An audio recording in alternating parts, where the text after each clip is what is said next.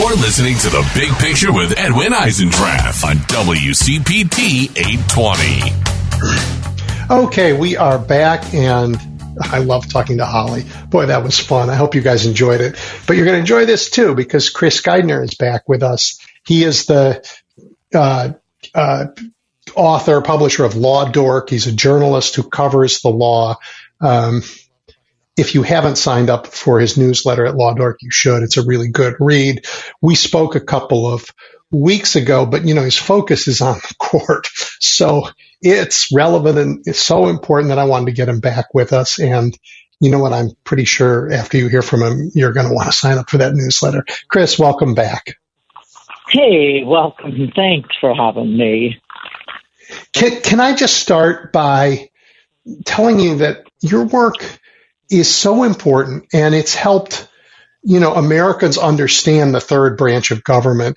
I think we have clearly not paid it sufficient attention. We erred in assuming like an appliance in our house, that it was just doing its job as an impartial, independent, non-political actor in our governing system.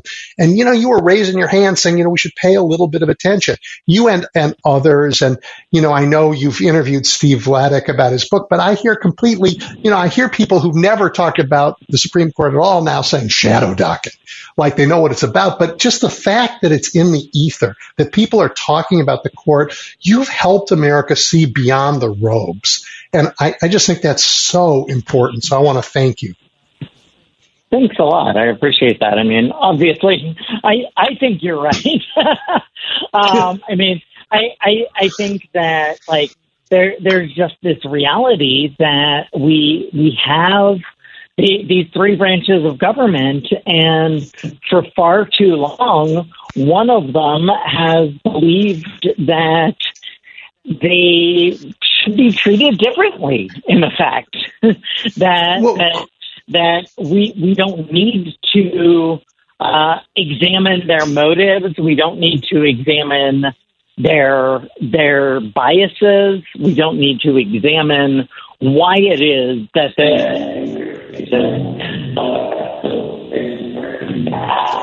and then ultimately how and whether they should be held accountable. So Chris, I wonder if I think some of this is due to the fact that the way we think about government in America, partly because of the nature of our democracy, we think about it through elections, and we don't elect these judges. Right. So all of the attention, right, is on campaigns. It's rarely about governing, after all. It's mostly about campaigns. And so we don't pay attention to governing as much as we should. And so we pay even less attention to governing when we're not electing the people who are doing it. I think that's been a problem.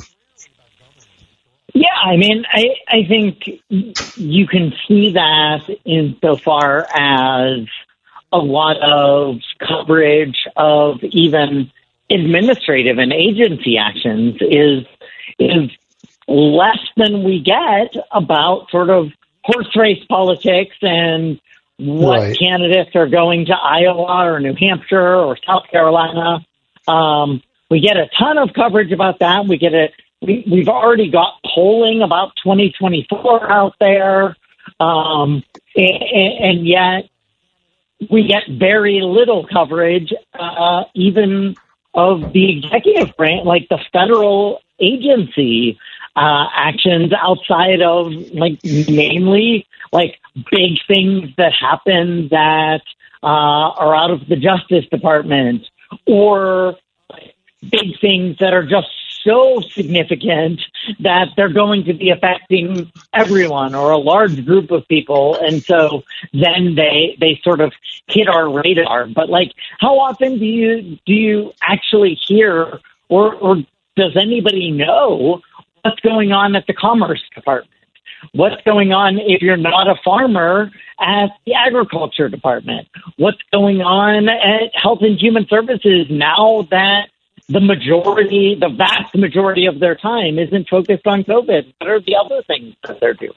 Hey, Chris, let me interrupt you for 1 second and ask if you can get either closer to your mic or closer to the cell tower because you're cutting in and out a little bit. Oh, sorry. That better?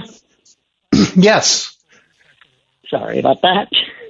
Well, but your point that we don't pay enough attention to the governing part of our government, whether it's commerce or ag, it is really important, and even less to the judicial branch. But we have a dedicated community of lawyers that does pay attention to the judicial branch, and that's I think proven helpful. Can you take us a little bit through the Gang of Nine is now in session? And I don't know whether Americans should worry or not. So would you take a minute and give us a roundup of this term?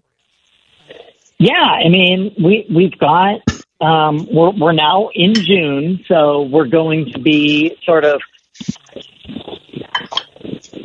finishes its handing down its decisions. But this term we got into June and we still had 30 decisions left.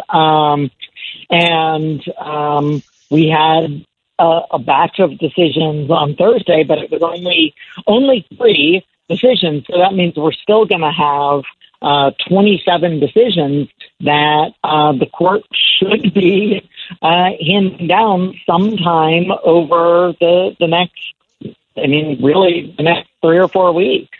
And so, we've already gotten this huge labor case that I have a feeling you'll want to go into more. I do. But in addition to that, we're still waiting on the big affirmative action case that effectively, almost certainly, is going to end affirmative action, which already has been watered down to race-conscious admissions policies, not anything near sort of the quotas that might have been attacked in the past. We've already gone down to this idea that, race can only be one factor in admissions decisions. And the odds are the court's going to get rid of that. We have a Voting Rights Act case that could do significant damage to what remains of the Voting Rights Act.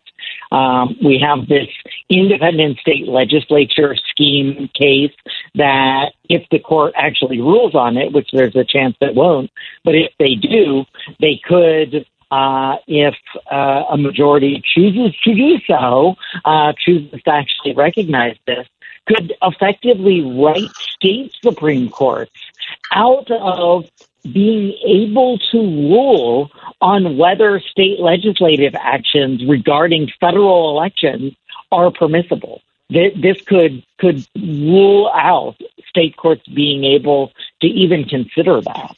Yeah, let's take a minute on that one after your list. Yeah. I'll come back to that. Yep. Yeah. The other big case that I think people are going to be paying attention to is the Biden administration student loan guarantee case, student loan cancellation program. And then we have 2 religion-adjacent cases. We have 303 Creative, which is this question of the woman who says she wants to make wedding websites but doesn't want to make them for same-sex couples. And then the case about involves the Postal Service and what accommodations must be given to religious adherents under Title VII. And that, depending on how the court rules, could sort of upend the way that employers have addressed religious accommodations when sought under Title VII for decades now. Yeah, and you didn't mention, but one of the big losers already is clean water.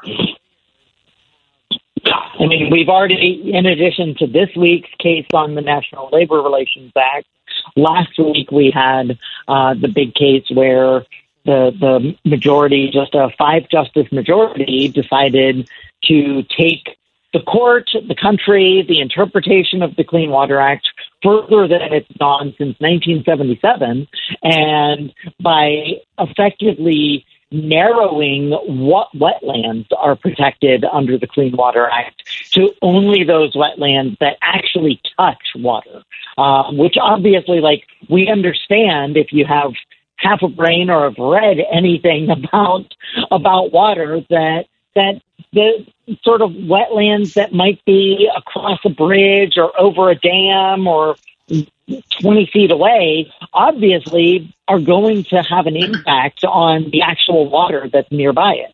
But what the court said, pouring chemicals in that clean water, absolutely, absolutely. The Clean Water Act, according to this Supreme Court, says that you can only those wetlands are only protected if they literally form a continuous surface connection to the Lakes actual water that's being protected. It's a shocking decision. Disgraceful. Yeah, so I guess one of the other big losers, it continues to be the idea of precedent and stare decisis. This is a radical court that feels it's empowered to make law. I don't know how else to think about it. Yeah, I mean, like, keep in mind the big dissent in the Clean Water Act case was written by Justice Kavanaugh. He was arguing quite forcefully that there is no justification for the way that the majority is altering this rule that has been interpreted this way since 1977 across 8 presidential administrations, including the Republicans that came in that time. So the Reagan administration didn't take this extreme of a path as the justices went, and in fact, the understanding that was rejected by all 9 justices, showing how far we've gone, was actually language that was initially advanced by former Chief Justice William Rehnquist in an opinion back when we clearly had a very different court. How did Justice Gorsuch vote on this? What was his view? I mean, his mother ran the EPA. He was with the 5 justice majority that has the much narrower interpretation of the Clean Water Act. For those of you who have long memories, it proves we were right in being concerned about his mother running the EPA. He even joined Justice Gorsuch in a concurring opinion that would have gone even further and, in fact, sort of suggested that the court should go even further. He literally wrote, Justice Thomas wrote, "I write separately to pick up where the court leaves off." And Justice Gorsuch joined that opinion that sort of went all the way back into sort of New Deal legislation and sort of talked about what the court has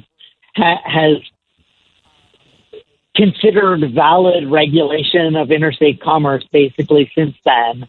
And he at one point used the word arguably covered.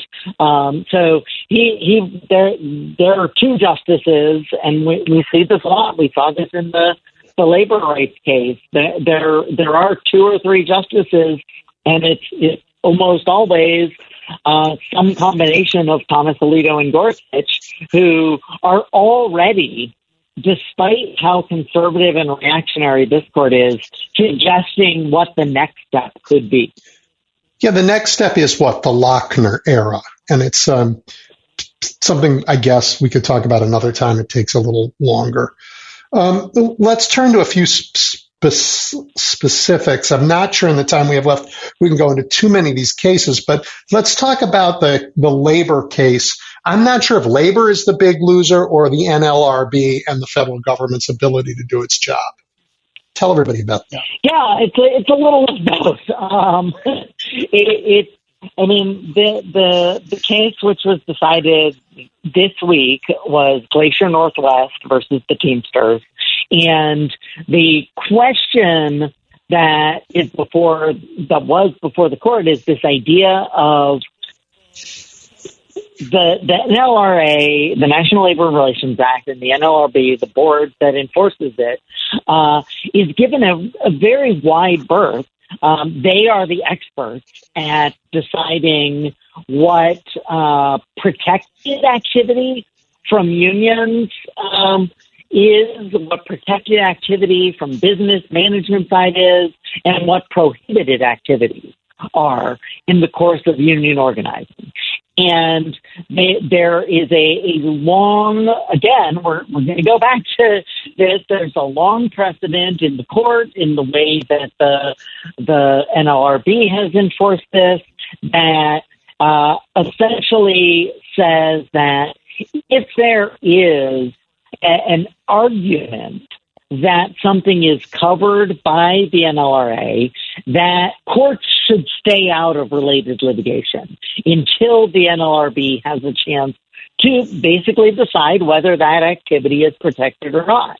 And then if they decide it's not protected, then you could go back to court and bring your case. So this came up in this case of Glacier Northwest, where a bunch of truck drivers went on strike for a concrete mixer plant, or a business that delivered concrete. And they went on strike at the time when they thought it would be most effective, after the concrete had already been loaded in the trucks. And they brought their trucks back to the workplace, and then they went off the job. And the question there was, can a lawsuit from the company go forward because they were taking actions to damage the employer's property? And what the majority said, what 8 justices said, was that on this question of whether the lawsuit can go forward based on what was presented by the company when they sued in state court, it can go forward. And there were 8 justices on that. Only Justice Jackson dissented. But when you actually dove into it, it got a little more complicated, because while the case was going on, the chief counsel, the general counsel for the NLRB, actually issued a complaint in the case. And what Justice Jackson explains is that if the NLRB general counsel issues a complaint in a case under their process within the agency, then obviously courts should consider the fact that it is arguably covered if the general counsel is issuing a complaint. Yeah, at the end of the day, it might turn out that the board rules differently, but if the standard for courts to be stepping back and letting the NLRB do its job is that it's arguably covered, Jackson said, well, clearly this is a case where it's arguably covered. And so, Chris, let me ask about this. Hang on. Let me ask about this without going too much further into the facts. This case, like the Clean Water Act case, in some ways like Moore versus Harper, if they get to it, these cases are really about who gets to decide things in America. Who gets to decide? And in every case where the court is saying, we get to decide, or in Moore versus Harper, it may be state legislatures, as badly gerrymandered as they are. By the way, we have nothing to say about gerrymandering anymore. They get to decide. But it's stripping away the powers of the government to do its job. It's limiting agency power, and we have a huge case that's going to be coming up next term that asks the question of, talk about overturning precedent, this idea of Chevron deference, which basically says if a statute empowers the agency to act, its interpretation of ambiguous language should be deferred to as long as it's reasonable. And that makes sense. We have a big country. We have a lot of agencies. We have a ton to run. Congress isn't the expert at everything. And oftentimes they're going to let the agencies who are the experts decide that. And that was a lot of the underlying point of Jackson's defense here is Congress clearly decided repeatedly and has not changed it that we are empowering the NLRB to be the decider of, at least in the first instance, of how labor law should be interpreted. And yeah, you can appeal it to the courts afterwards.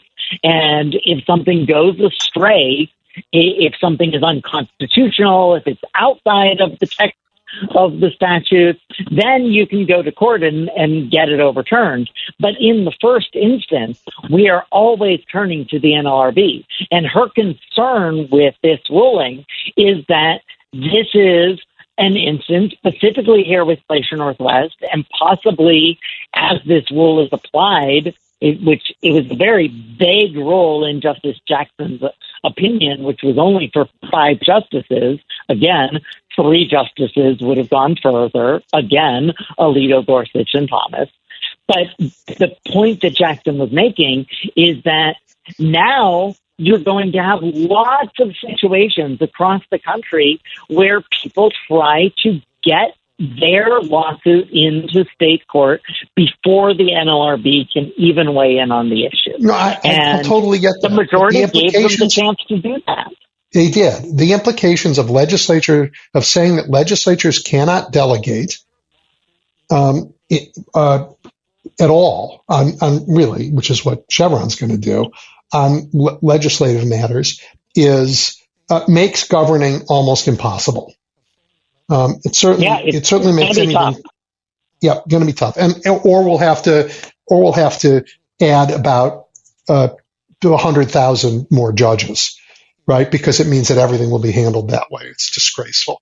All right, in the time we have left, I have so many other things I want to talk to you about, but can you just bring us up to date on the dispute between the Senate Judiciary Committee and the billionaire Harlan Crow, who, at least to my untrained eyes, bribed Justice Thomas? Yeah, I mean, it's tough. I mean, Harlan Crow is effectively saying that he's the Supreme Court, that his lawyers in these letters in response to both the Finance Committee and the Judiciary Committee Democrats is that he is protecting the separation of powers by refusing to answer the Senate's question. Now, the absurdity of this is, and something I've written about at Law Dork, is that even Chief Justice Roberts has said that these claims that Harlan Crow's lawyers are making aren't decided. He has said, we've never ruled on this question of whether Congress can restrict us in this way. But at the same time, when he said that, he has said that they do adhere to them nonetheless, even though the court hasn't decided it. And so while the minuscule number of things, like basically filling out the financial disclosure forms, while Roberts says that they have followed congressional laws, and while he says that the Supreme Court has never ruled in on the scope of Congress's power to do so, Harlan Crow's lawyers are writing to Senate committees saying, to the majority in Senate committees, saying, he doesn't need to respond to your questions because you don't have a valid legislative purpose because Congress couldn't pass these sorts of laws.